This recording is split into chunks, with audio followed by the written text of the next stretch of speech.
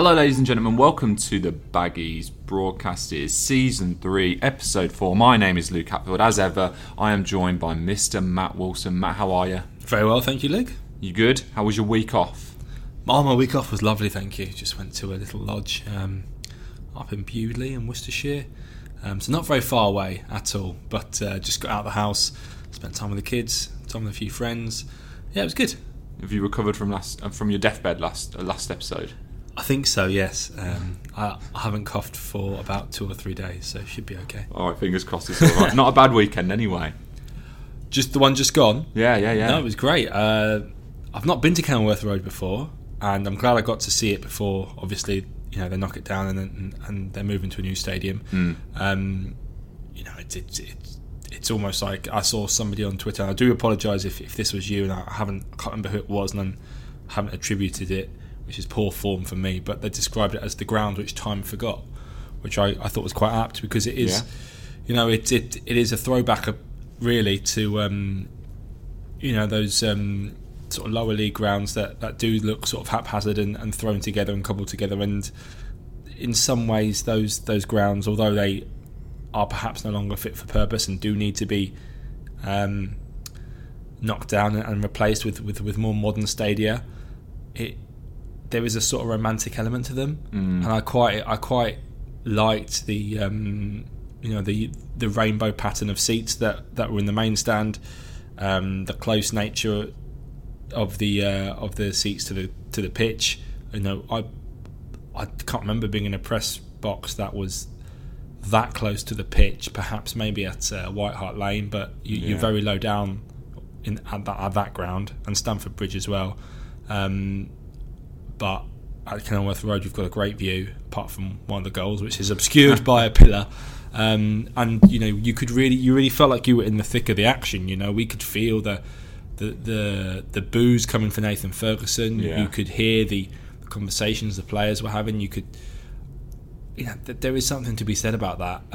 But again, I do understand for safety and other reasons, these grounds do have to be replaced and modernised and upgraded. Strange that the dugouts are on the opposite side of the pitch for me. I know it's not something which many fans will probably pick up on, but I'm kind of used to being behind the dugouts.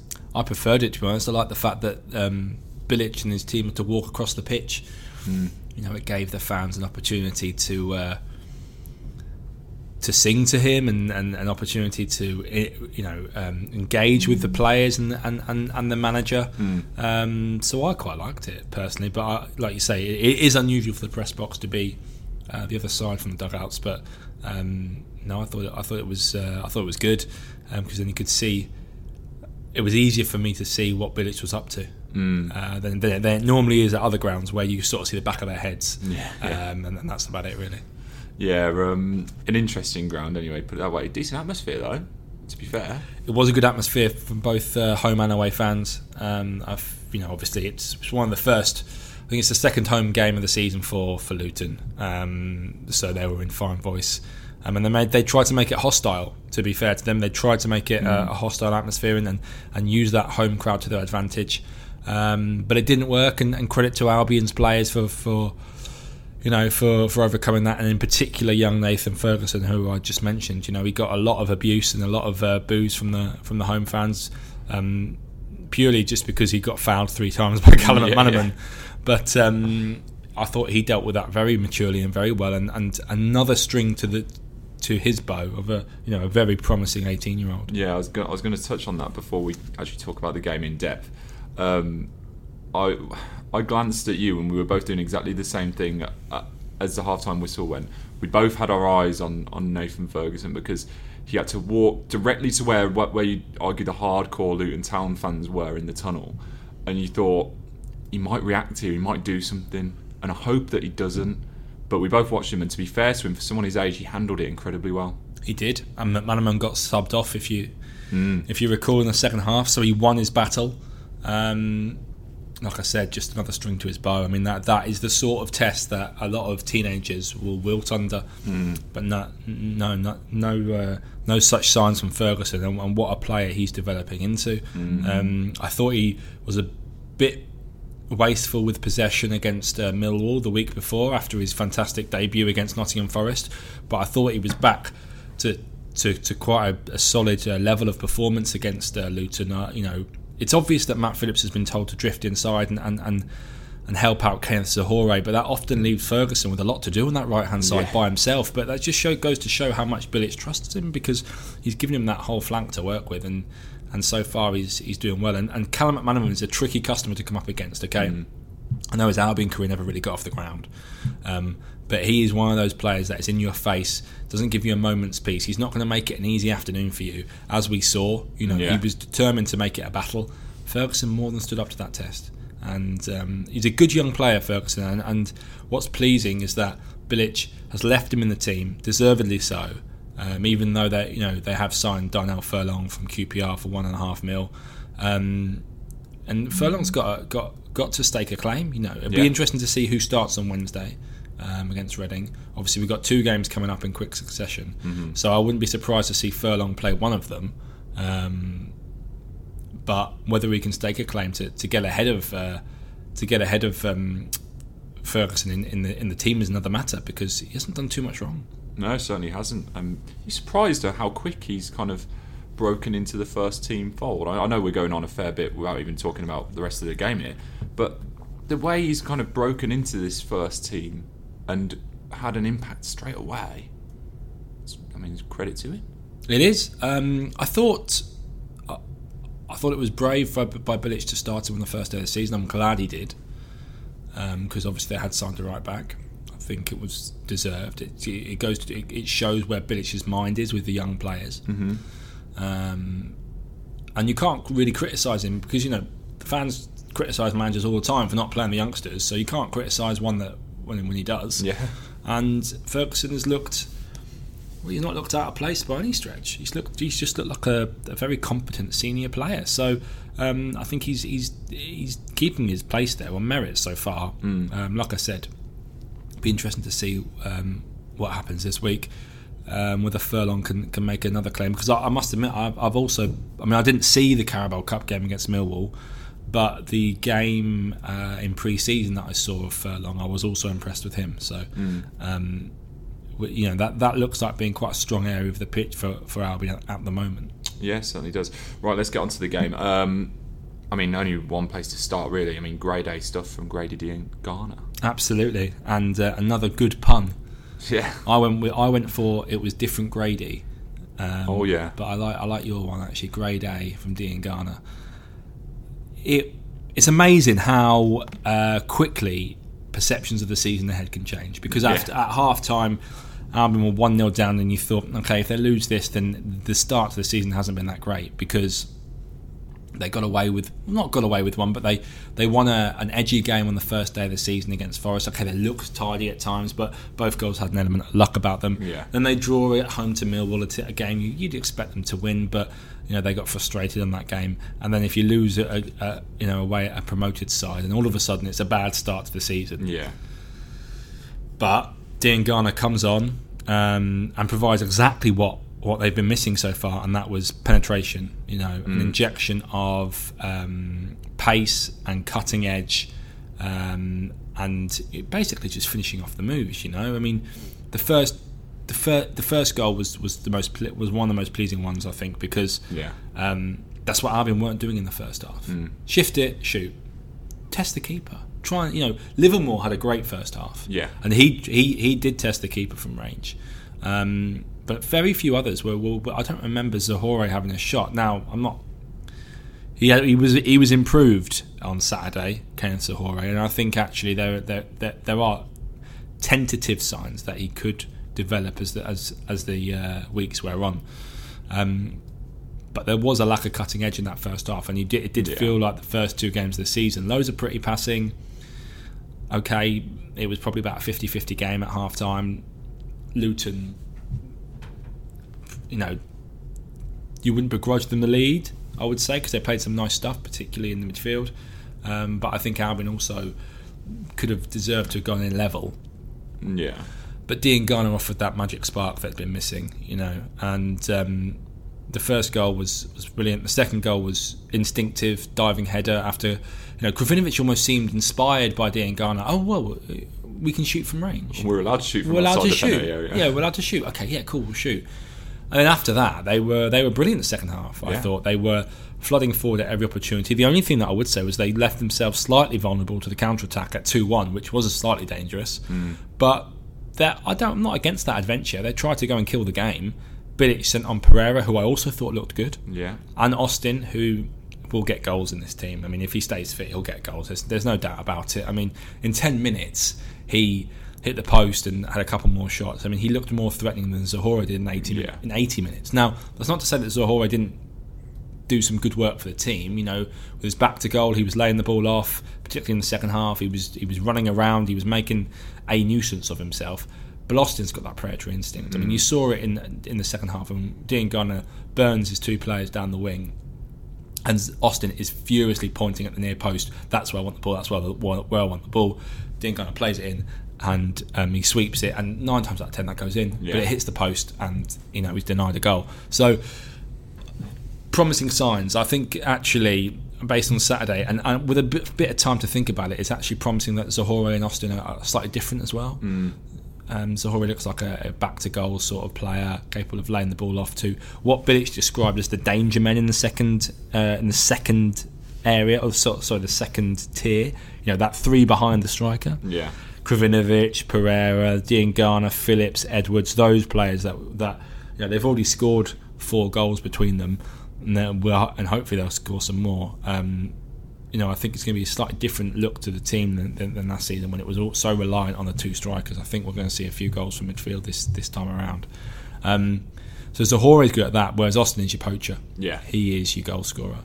Now I think Austin will be the starting striker, but if he's not firing or it doesn't come off for him for whatever reason, hopefully Zohore can get up to speed and be a good option off the bench. And you never know, they might even be able to play alongside each other. In that sort of big man little man combo. So promising signs I felt, particularly second half, which was the missing ingredient against Millwall and Forest, that cutting edge. And for all of the pretty passing behind, I thought Romain Sawyers again looked very tidy, and Jake Livermore had a great game. I think those two are blossoming into a really good relationship and a really good partnership in midfield. What they were missing was that cutting edge, but the 3 attackers that finished the game looked dangerous, and bodes well for the rest of the season, really. Yeah, it does. I mean, have you seen a much better league debut from a player before, Matt? I mean, because it wasn't just the goals. I mean, there were clips going around on Twitter of first touches and him beating players. I mean, it was a fantastic league debut, I thought. Well, Harvey Barnes springs to mind last season when he curled in that 25-yard screamer with his wrong foot. Wasn't bad, was it? Now, they lost that game against Bolton, but Barnes announced himself after we'd scored a couple of goals in the pre-season as well. So that was when people realised, we've got a player on our hands in Harvey Barnes. And I think everyone's realising the same with Diangana. He played 17 Premier League games last season in a West Ham team, which Bilic was quick to point out has plenty of attacking talent. They rate him very highly. So it's a bit of a coup for Albion to get him. Bilic has pulled a few strings. Derby were leading the way in getting him, but Bilic called up one of his old bosses, David Sullivan, and pulled in a favour and got a player which does look like being the potential. Okay, it's 45 minutes, and as Bilic said afterwards, let's not get carried away. It's 45 minutes. Yeah, he needs to do it for the whole season. But he does look like he's got the potential to be this year's Harvey Barnes, because Luton had no answer to his pace and his power and his directness and his touch, and he just looks like a very, very competent player with the all-important end product, which I think is sometimes what lacks for Kyle Edwards. Although Edwards has scored 2 goals already for Albion, against Brentford last season and against Nottingham Forest on the starting day. So I'm not writing him off by any stretch of the imagination. And Bilic was quick to point out, I didn't drag Kyle because Kyle was playing badly. We just needed some spark, and he's spot on. Because I actually thought Edwards had a better first half than Phillips. Yeah, I'd agree with you there. I thought Phillips looked a bit off it, to be honest, on Saturday, and his place must surely now be under threat because of the way that Diangana and Pereira are playing, or at least the way that they played on Saturday. So plenty of options now and plenty of interesting decisions for Bilic to make in the coming days. Yeah, certainly. Hit and miss, Matt. First hit, you touched on it. Jake Livermore, thought he was fantastic, and it's not very often that we've come out on the podcast and really said, Jake Livermore had a hell of a 90 minutes, but he really did against Luton. Yeah, and he's capable of doing this. He did it a couple of times last season. I think against Stoke at home he was brilliant. I actually think what Livermore is benefiting from is playing alongside Sawyers. I think Sawyers is getting the best out of him. I think those two complement each other so nicely, because in Sawyers you've got your ball player. Give him the ball in a tight area, he'll look after it, he's comfortable with it. Livermore snaps into tackles, wins the ball back, passes it to Sawyers or passes it to one of the wingers. And I think that breeds confidence. And when a player is confident, then they start trying different things, they start doing different things. For example, I don't think Dean Garner would pull off that outrageous touch on the touchline and burn in 2 defenders if he hadn't scored 2 goals. Yeah. I don't think Livermore spanks a 30-yard ball just under the crossbar, which the keeper had to tip over, if he hadn't just made 2 really good tackles and a couple of nice passes. Yeah. So when you're having a good game as a player, you know it, and you're brimming with confidence. All of a sudden, you feel 10 feet tall. And I think Livermore just had one of those games on Saturday, but I think that's partly because of Sawyers. I think Sawyers is bringing out the best in the players around him. Players that looked a bit jittery last season. Carl Bartley as well. He looks like a different player. Oh yeah, he's been phenomenal. He's been so good the last 2 games. I just think he looks like a composed centre-back. Now, partly that's due to the fact that they're playing 4 at the back, and Bartley looks better in that system. He did at the end of last season as well.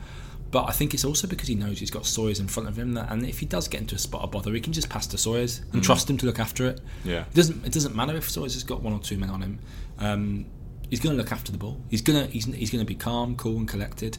And I think that composure and that calmness spreads.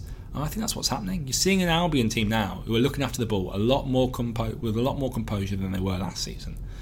And I think Sawyers is a big part of that. So, like you say, you asked me about Jake Livermore. I thought he was brilliant. I gave him an 8 out of 10. Best performance of his season so far.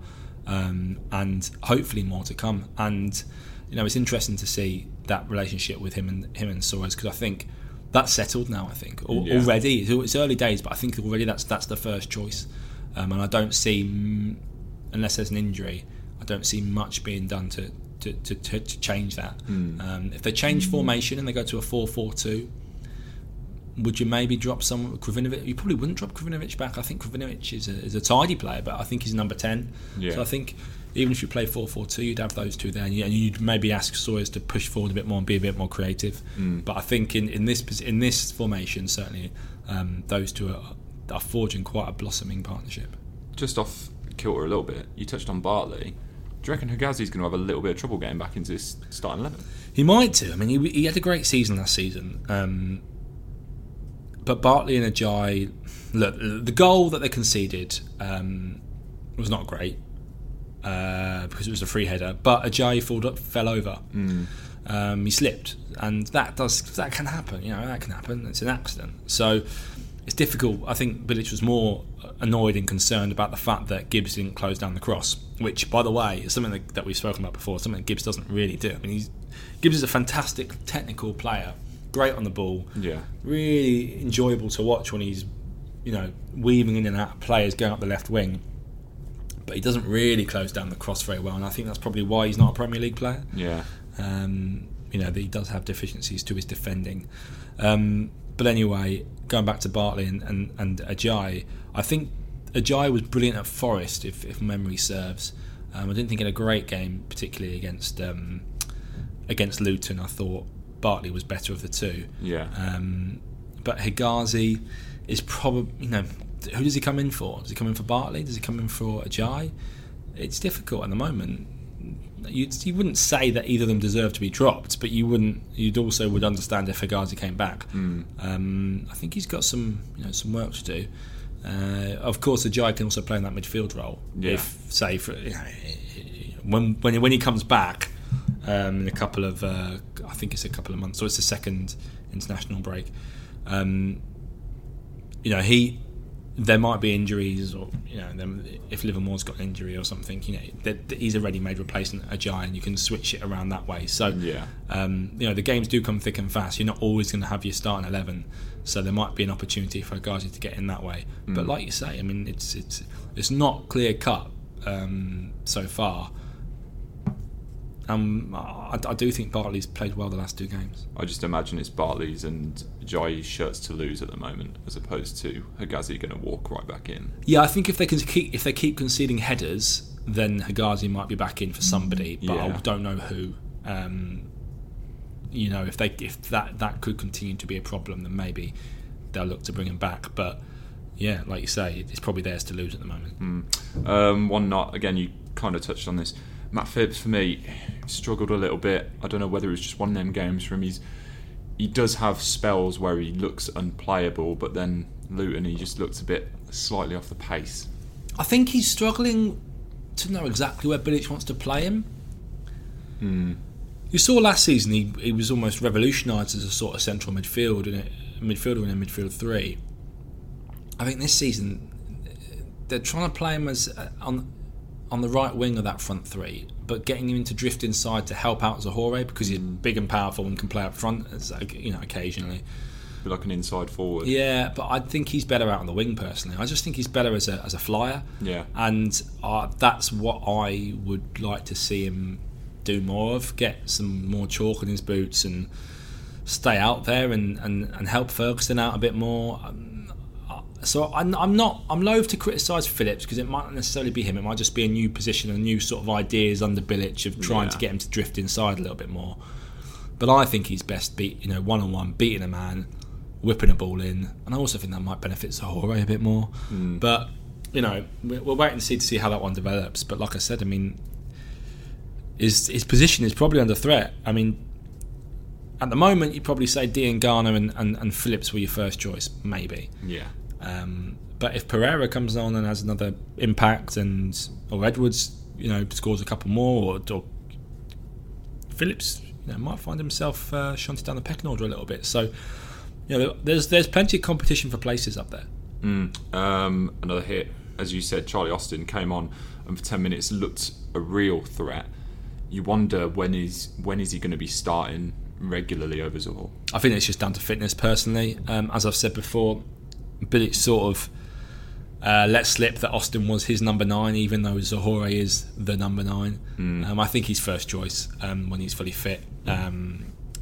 But it's just about whether he's fully fit. Now, is he going to be fully fit for Wednesday? Interestingly, he only got 10 minutes on Saturday. Are they holding him back for Wednesday? Yeah. Although Bilic did seem to suggest that he wasn't going to make too many changes for Wednesday, and he might make more changes for the Derby game on Saturday. So he might give him just a bit more time on Wednesday and then see if he's ready for Saturday. I think after that there's the Blackburn game and then it's the international break. So I think he'd probably want him to start one game before the international break. Otherwise, that sort of match fitness, getting yourself up to match sharpness, drags on. Yeah. So we'll see. We'll see what happens. But I also think Zohore would benefit from more minutes. I think slowly but surely, particularly in that second half, he improved. So it's a tricky one. But Bilic did say afterwards, they'll both score goals. But I think everyone really knows that Austin is the main striker or the main goal getter, we should say, in this team. You get the feeling as well with someone like Austin that he won't. I'm not saying that he's going to throw his toys out the pram or anything, but he'll be a little bit frustrated not starting games. I think he will if he's not fit. He will if he's completely fit. I think he's come to Albion to play football. That's obvious, and I think he will. I think he'll be the main man once he's fit. It's just about managing his fitness because, as we know, he has got problems with injuries. I'm not sure how much he played in pre-season for Hasenhüttl because I think the relationship there broke down. So, if he's, I wonder if he's going to get. He might get a start later on this week. We'll wait and see. Right, and we've we're 3 games into the season now, Matt. What we're going to do is we're going to do a proper championship prediction now. I know we talked about it before, whether you think Albion can go up this and that. We're going to go in depth. We're going to look at the league. We're going to look at who we're going to think are going to finish where, and then we'll obviously review these later down the line. So you look at the season now. West Brom, 3rd in the table.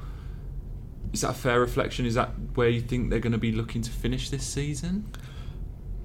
Now, it's early days, but based on what I saw on Saturday and based on the level of control in possession that Albion have had and the platform that they've got, and particular now the cutting edge that they appear to have added to the team, I think that they're going to finish in the top 6. I think they're looking quite strong now. Whether they finish in the top 2 or not depends on a number of factors. Depends on obviously on what they do, but also on what other teams do. There will be a team that will come from nowhere and will be brilliant this season. There always is. And then Sheffield Wednesday or Swansea, they might, out of the early teams, they might do well. Out of the teams that you'd expect to be up there, I'm sure Leeds and Fulham will also be up there. So, I think they'll be in the mix. Whether they finish top 2 or not is another matter. But I think, based on what I've seen so far, I think top 6 is a realistic prediction for this team. Right, I'm going to gun to your head, Matt. Top 2. Who are your top 2 this season? Gun to my head. I'll give you mine. Go on. Leeds and West Bromwich Albion. Well, see, that was where my gut is going. But then Leeds don't always do it, and Fulham I think look very strong. My only question marks there is around the manager, to be honest. Yeah. I was surprised at Stoke, by the way. Yes, apparently they're actually playing okay, just not getting the results. But whether that means anything, I'm not sure. I'm gonna say same for Middlesbrough. Actually, apparently they're playing quite well as well, but just not getting the results. I would go for. It's impossible to predict at this stage of the season.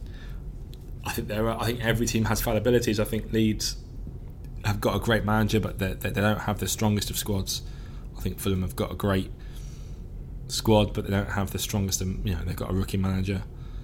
Gun to my head, I'll go for Leeds and Albion as well. Okay. But I think Fulham will be up there. Fulham will be up there. Top 6. Oh, we've got to do the whole top 6? Yeah. Oh, God. Okay. I'll go Leeds, Albion, Fulham. I've gone for them 3. And then I don't know. I might say Bristol City. Bold. I've gone for Derby. And then I might go for...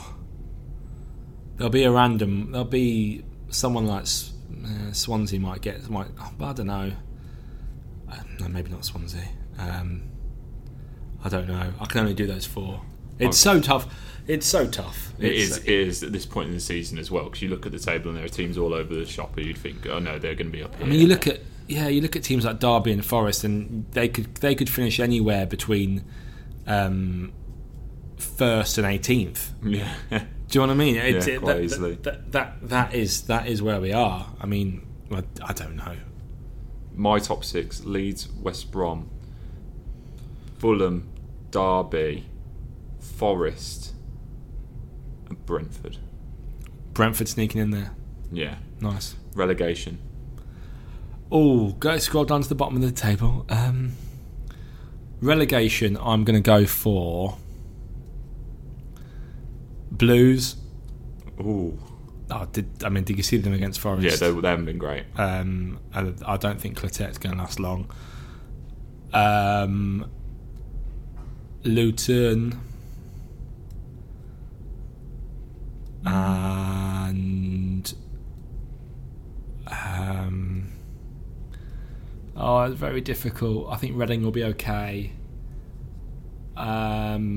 Blues, Luton, and I don't know. A yet to be unnamed side. I'll go for. Oh, I think Barnsley will be okay. I'll go for Barnsley just 'cause I can't think of it. No, Wigan. Blues Yeah. living on Wigan. I'm going for, from bottom up, Reading, Blues, Barnsley. You think Reading are going to finish bottom? Yeah, I don't think they'll do well. Did you see that Puskás on Sunday? He scored 2 really good goals. Yeah, one player doesn't keep you up though. Well, I don't know. If he scores But it's- 25 goals. It's bold, but that's what I'm going for. Okay, top scorer in the Championship this season. Top scorer in the Championship. Right, who have we got then? Probably going to be. I might go for Mitrovic. Mitrovic. See, Fulham have got a good side. They've got a very good side, and there's a couple of players that you think, because you look at someone like Knockaert as well. Yeah. You want someone who's just going to score all of their team's goals, don't you? That's why I kind of look at Albion. I think Charlie Austin, if he stays fit, You think Austin? maybe. I don't know. I just don't know whether he'll be risked enough. Yeah, I Will don't know. Bilic play him week in, week out? Yeah, exactly. Graben, he always scores goals, doesn't That's he? a good shout. Graben always scores goals. Graben's a good shout. I'll go for Charlie Austin just because. Fair enough. Championship Player of the Year. Oh God, I don't know. Dear. Championship Player of the Year. I mean, they always go to strikers, don't they? These awards. Well, Sessegnon won it the year before. Well, they always go to last. attacking players, don't they? I want to make myself look like an idiot here. You know what? You can never call these things too far in Championship advance. Player of the Year. There's going to be someone that's going to get loads of goals and loads of assists and take his team up. So, with that in mind, I'll go for. And I'll tell you who it's going to be. It'll be Hernandez for Leeds, because he missed out last year. It's a good shout. He'll probably be him. I'll side with you on that one, Hernandez. Okay, Albion's Player of the Season. I think it'll go to Sawyers. Sawyers is a good shout. Does Diangana stay for the year? I don't know. If I've gone top scorer, I've got to go for Player of the Season, Charlie Austin as well, really. Young Player of the Year for Albion. Ferguson. Ferguson's a good shout. I'm finding it hard to argue with Ferguson. Does Raheem Harper? Well, he's not playing at the moment. No, that's what I'm thinking. Edwards, maybe? Maybe Carl Edwards. Just for the sake of difference, I'll go for that one. Right. Anyone else who's got any predictions, then feel free to submit them. Drop them in on the comments on Twitter or however you'd like to do it, either by email if you want. Let's go on to questions, shall we? First one, Sophia outlines: is Bilic still going to persist with zonal marking? Plenty of teams will come to the Hawthorns happy to rely on set pieces, and if we can't defend them better, it will be a fatal weakness for us. It's a good question. We'll have to wait and see as the season wears on. I think it is, like I said earlier about the goal against Luton, I think that was partly down to Ajayi slipping. Mm-hmm. But we'll wait and see. There is no getting around the fact that they conceded 2 from set pieces against Millwall in the Carabao Cup. I can't remember the goal against Millwall in the league. Was that also a set piece?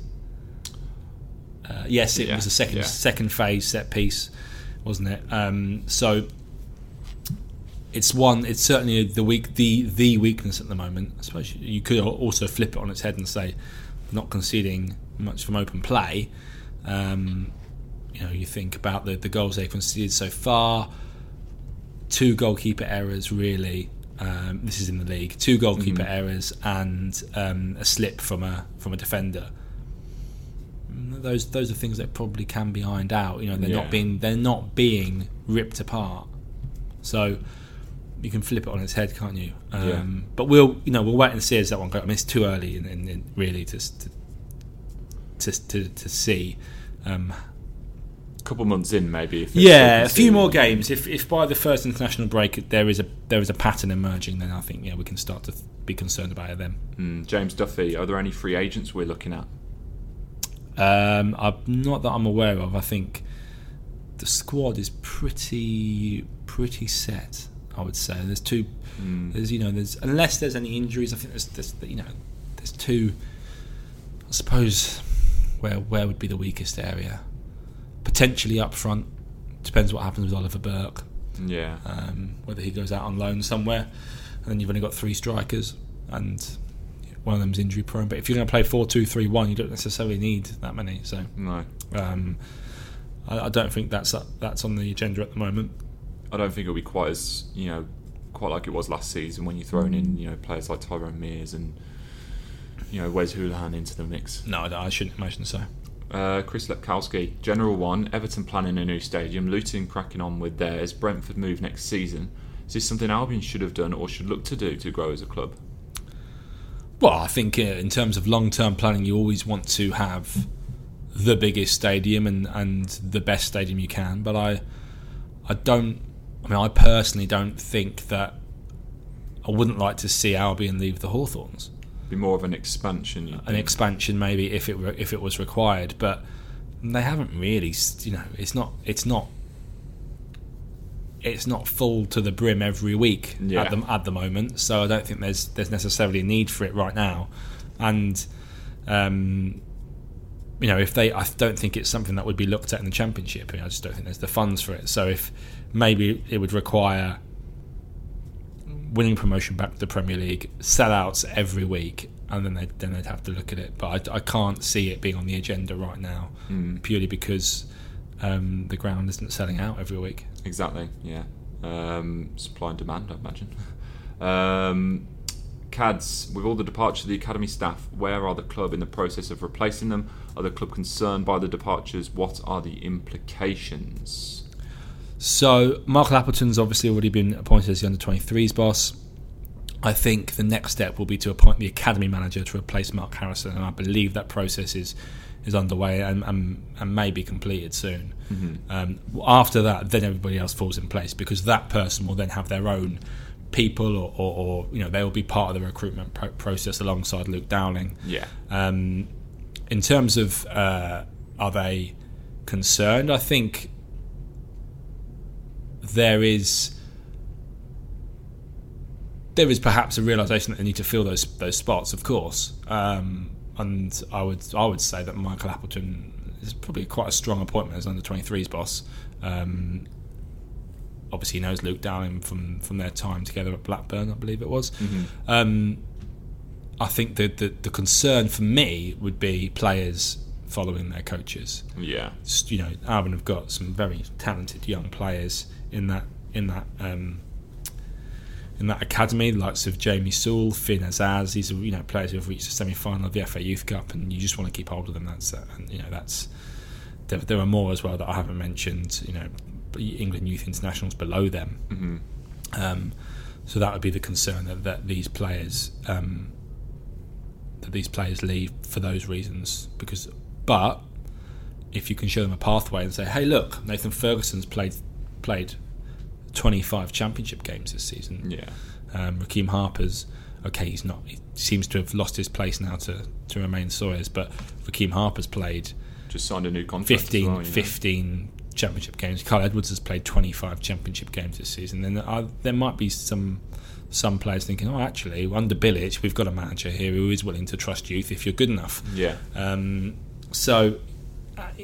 I think what's crucial is getting the right replacements in. There's obviously been a breakdown in relationship between Luke Dowling and certain members of the academy, which has led to some departures.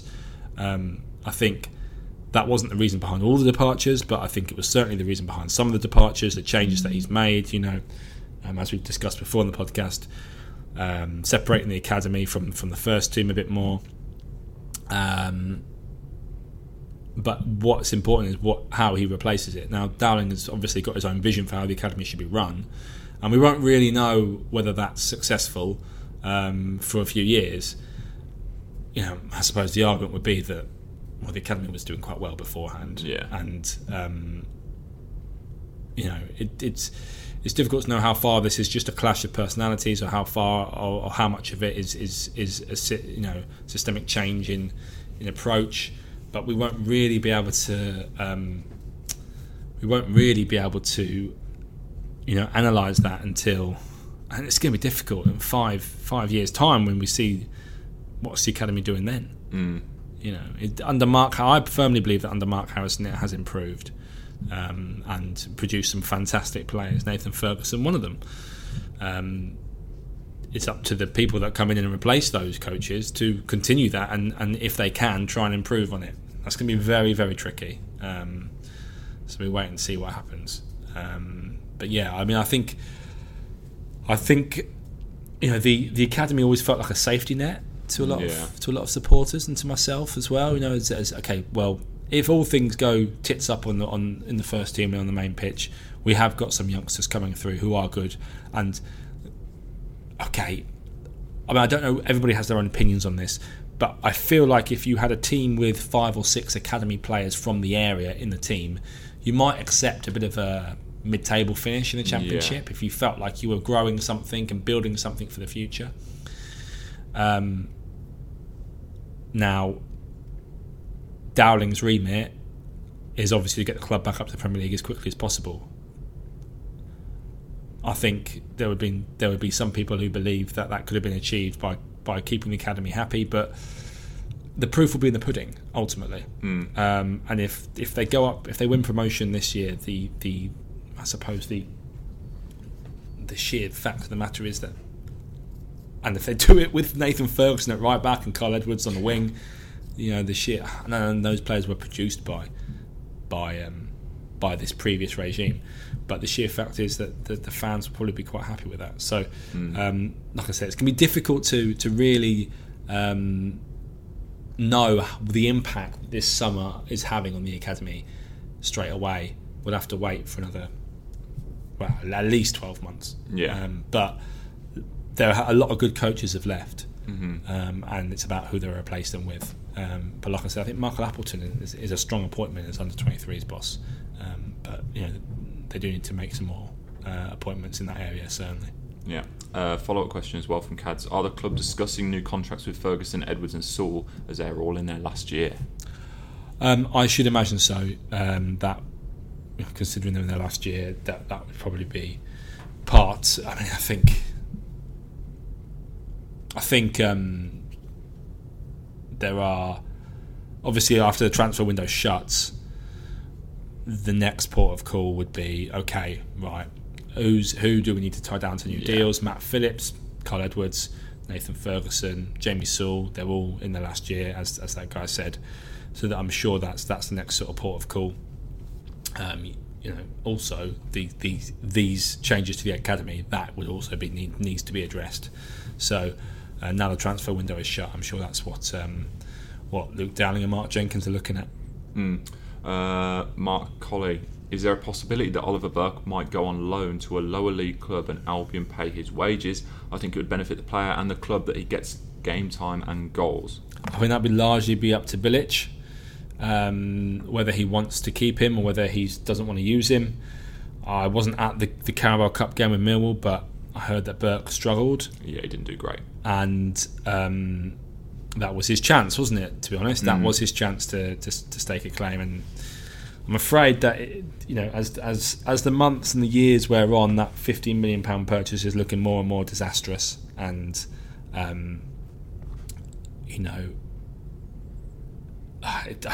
it's difficult to criticise a young player because you don't really want to criticise a young player who's been thrust into the limelight in the way that Oliver Burke has. But and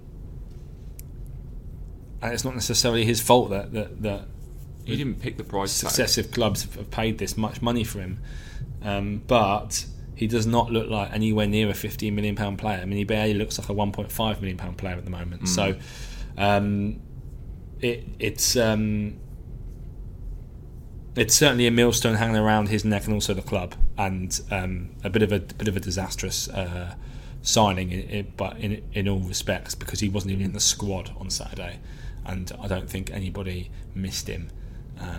I'll be surprised if he got much game time this season. So sending him out on loan to a League One club or even abroad might be the best bet. Or if you can, just cut your losses and maybe sell him. So I just don't. I've tried to. I think last season Luke Dowling made a concerted effort. Well, let's see what he can do. He's got this pace. Let's use him up front. And I think there was an idea at the club of he could be a striker. Let's send him. Okay, he didn't really do it at Albion. Okay, let's send him to Celtic. What a fantastic club to go to and be a striker. He was a striker at Celtic. Yeah. And under Brendan Rodgers, he was doing okay. I mean, obviously, what happened with Neil Lennon happened. Fell out of favour there. But if you're an Albion fan, and you see Ollie Burke coming off the bench, you've got no faith that he's going to deliver anything. No. Whereas if I just think probably is time for him to go, whether on loan or to be sold, because it just hasn't worked out, and it looks like being one of the most disastrous signings perhaps in the club's history. Yeah, I can personally see him going abroad more than into one of the lower leagues. I just think, as a player, is he really going to want to play League One, League Two, considering he's been at Celtic, he's been at Albion? Doesn't matter where he wants to play. He needs to play, and he's not going to get it out of the Hawthorn. So I'm sorry. Sometimes you have to, I'm not saying he. I don't know what he wants to do. Maybe he does want to go to League One, but I think if that's the situation, he needs to grab it. Richard Downing, what's happened to the cap presentation, Matt? Has it stopped now? Dave Bowler has left the club. I'm not sure. To be brutally honest, obviously, I think it was an idea started by Dave. I've not seen any suggestion that it's not continuing, but again, I don't think I've seen another cap presentation since. So I don't know about that one. Carl Jones, what is happening with Willock? Well, I don't think much is happening with Willock. I think he's training with the team. I think Dian Garner and Pereira were not only maybe had more pre-season, but also just a higher quality player. I think Willock is, as I said, perhaps on deadline day, he's been brought in as a squad player. Is it that sort of maybe even a fourth striker behind Robson Kanu, someone capable of filling in for Krovinovic, number 10, if desperate. I think we may see him at some stage, but I just think these players need to get up to speed, and I think Austin Pereira and Dian Garner are just higher quality, which is why they are being brought up to speed first. So. As I said at the time, I think he's been brought in for squad, to boost the squad rather than to play in the first team. Yeah. But if he gets a chance and takes it, then you never know. But it'd be interesting to see if he gets in the squad on Wednesday or Saturday, because they've got 2 games coming up in quick succession. But the competition is fierce up there in the top end of the pitch. Yeah, it certainly is. Boing Baggy, would we have been better retaining Sam Field, as there are limited natural replacements for Jake Livermore? I think Semi Ajayi could maybe do that job. If you've got Barry coming in as well, and if you've got Gareth Barry coming in, Gareth Barry I see more as a backup to Sawyers, but he can also probably do that role that Livermore does. So I think I think the move is what Sam Field needs. Unfortunately, he's not actually played any games for Charlton yet, I don't believe. Jonathan Lico has been getting minutes, but Sam Field hasn't. I hope he doesn't. I hope that's not a sign of things to come for Sam Field. It'd be a shame that if he doesn't feature that often online. It would be a shame, because he's obviously gone there to get minutes. Matt Slater, what are the weakest and strongest positions in the squad? Good question. I think they're quite strong in central midfield. Sawyers, Livermore, Barry when he comes back, Ajayi, Harper, Chris Brunt if necessary. Weakest positions at the moment, you'd say centre back. Yeah, because you've got Ajayi and Bartley, and then behind that just O'Shea. Is that right? Yeah. Fitzwater but Fitzwater might go on loan to a lower league club. Yeah. O'Shea and Darnell Furlong can also play centre back. So until Hagazi comes back, probably centre back maybe. That's fair. James Paul, do you think that we will struggle at home due to the way teams will set up against us? Well, it was interesting that Albion have won both their away games, and they got 55% possession and 51% possession. And in the home game against Millwall, they had 73% possession. They drew. And this was a trend last season when they seemed to be better without the ball. Now, actually, I think Albion are better with the ball than they were last season. There seemed to be there's more composure and more control of in possession. But it is difficult to break down, well organised and resolute teams, as we found against Millwall in the first home game. Now, hopefully, the deadline day signings, now they're up to speed, will provide a bit of that cutting edge so they can cut through that. And Millwall are one of the best in the business at it. I don't think we should forget that. They are.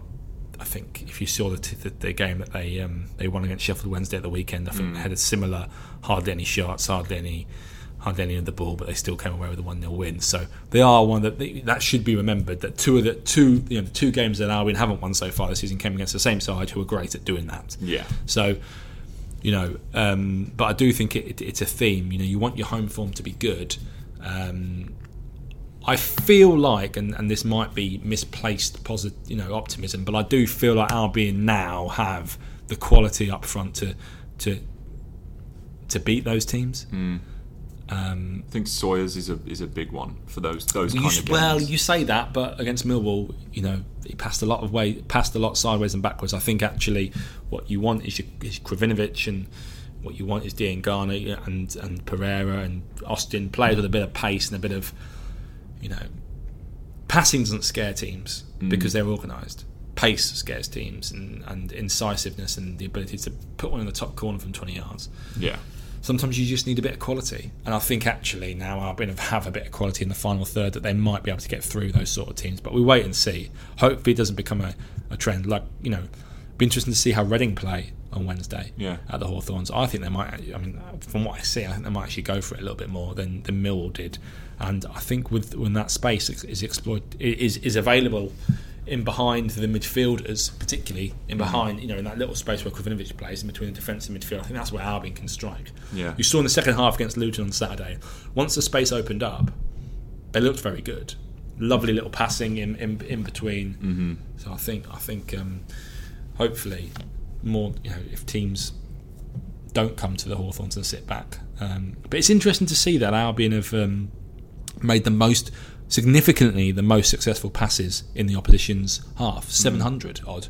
Next is Leeds with 650, and after that it's Preston with 520. So teams are sitting back against them, or Albion are pushing them back, and it's about finding a way of cutting through that. And sometimes you just got to do what Diangana did and put it in the bottom corner from 20 yards. Yeah. So or just have a shot. Shoot. Something might happen. They might have a bubble, the keeper might spill it. This is the Championship, not the Premier League. They're not all clinical keepers.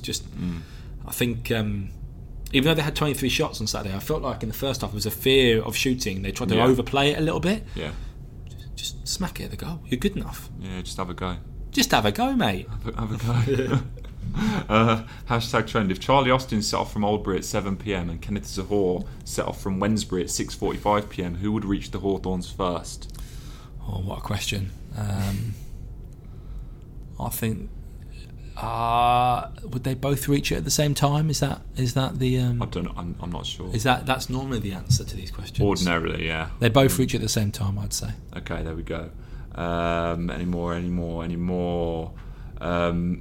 Do you think a midfield of Livermore and Sawyers has the legs to deal with Aharia, Zhao, Puskas, etc. on Wednesday? That's the one thing I would say about that pairing. Although Livermore looks like he's slimmed down this season, and he looks in a lot better shape. He looks less like a bodybuilder and more like a footballer. Yeah. There were times in the second half against Luton where I felt that Sawyers and Livermore were tiring a little bit, and players were running off them. And I thought, you might want to bring on a midfielder here. He sent on Austin instead, which is completely understandable. Yeah. So that is a question, particularly after in a 3-game week. How are they going to fare? You might want to, get on Raheem Harper or Chris Brunt or somebody, or just somebody to shore up that midfield if they are tiring. But I think Sawyers did enough. I mean, and Livermore snapping into tackles. I think we'll see. But I certainly don't think the midfield is as sluggish as it was last season. Put it that way. Yeah, I'd agree with that. Right, let's talk West Brom Reading. Wednesday, of course. 17th at the moment, Reading. Do you fancy Albion, or do you think it's going to be a tougher game than many people predict? Well, based on what they did on Sunday against Cardiff, I don't think it's going to be a walkover. I don't think Reading will be... A lot of people are tipping them to go down, like you. Yeah. I don't think they're going to be in as much trouble as certain people think. They seem to have done some quite good business. I don't know how they can afford it, because they've done a lot of business for a lot of money. Yeah.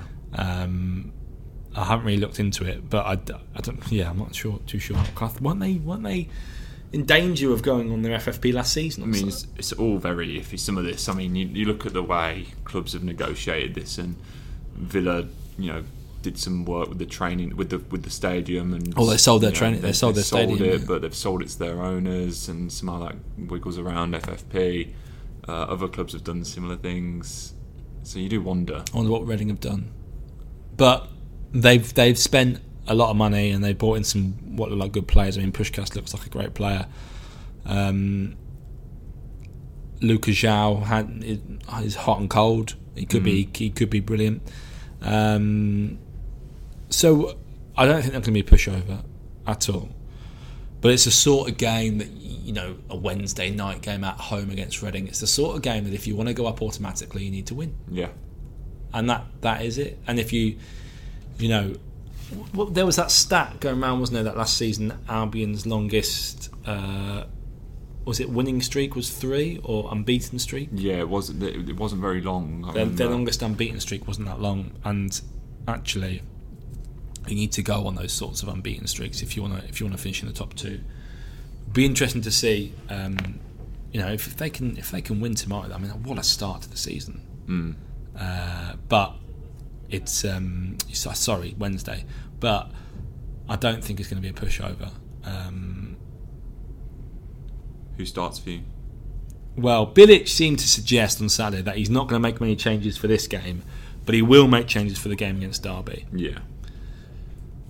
I don't know. I would be inclined to throw Dean Garner in. I think he's earned it. I think you can't not start him after that. For Edwards? I would probably drop him in for Edwards, but if you dropped him in for Phillips again, I don't think Phillips would have too much complaints. But I think Dean Garner is naturally left-footed, so that well, he could swap for either of them, to be fair. But I would put Dean Garner in. If Austin's fit, I would start him, but I don't know if he's fully match fit. I don't think he's ready for a start. So then again, you might look at putting Zohore. Starting Zohore, hoping that he sort of picks up where he left off in the last game, and has discovered that, or has built a bit more of a partnership and a relationship with the people behind him, like Krovinovic, and maybe bring Austin on for the last half an hour. That might be the way forward, but it's. I wouldn't change Sawyers and Livermore unless they were fatigued or injured. I wouldn't change the back 4. So yeah, that would be the. But I do think it'd be really, really tough on Dean Garner not to start after what he did.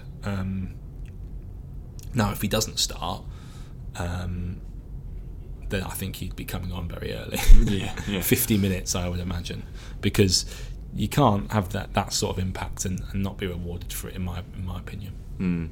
Prediction? I'd like to. I don't know. My head is saying draw. My heart is saying win. It depends on the team. I mean, it depends. It depends how Reading play. People forget this. Yeah.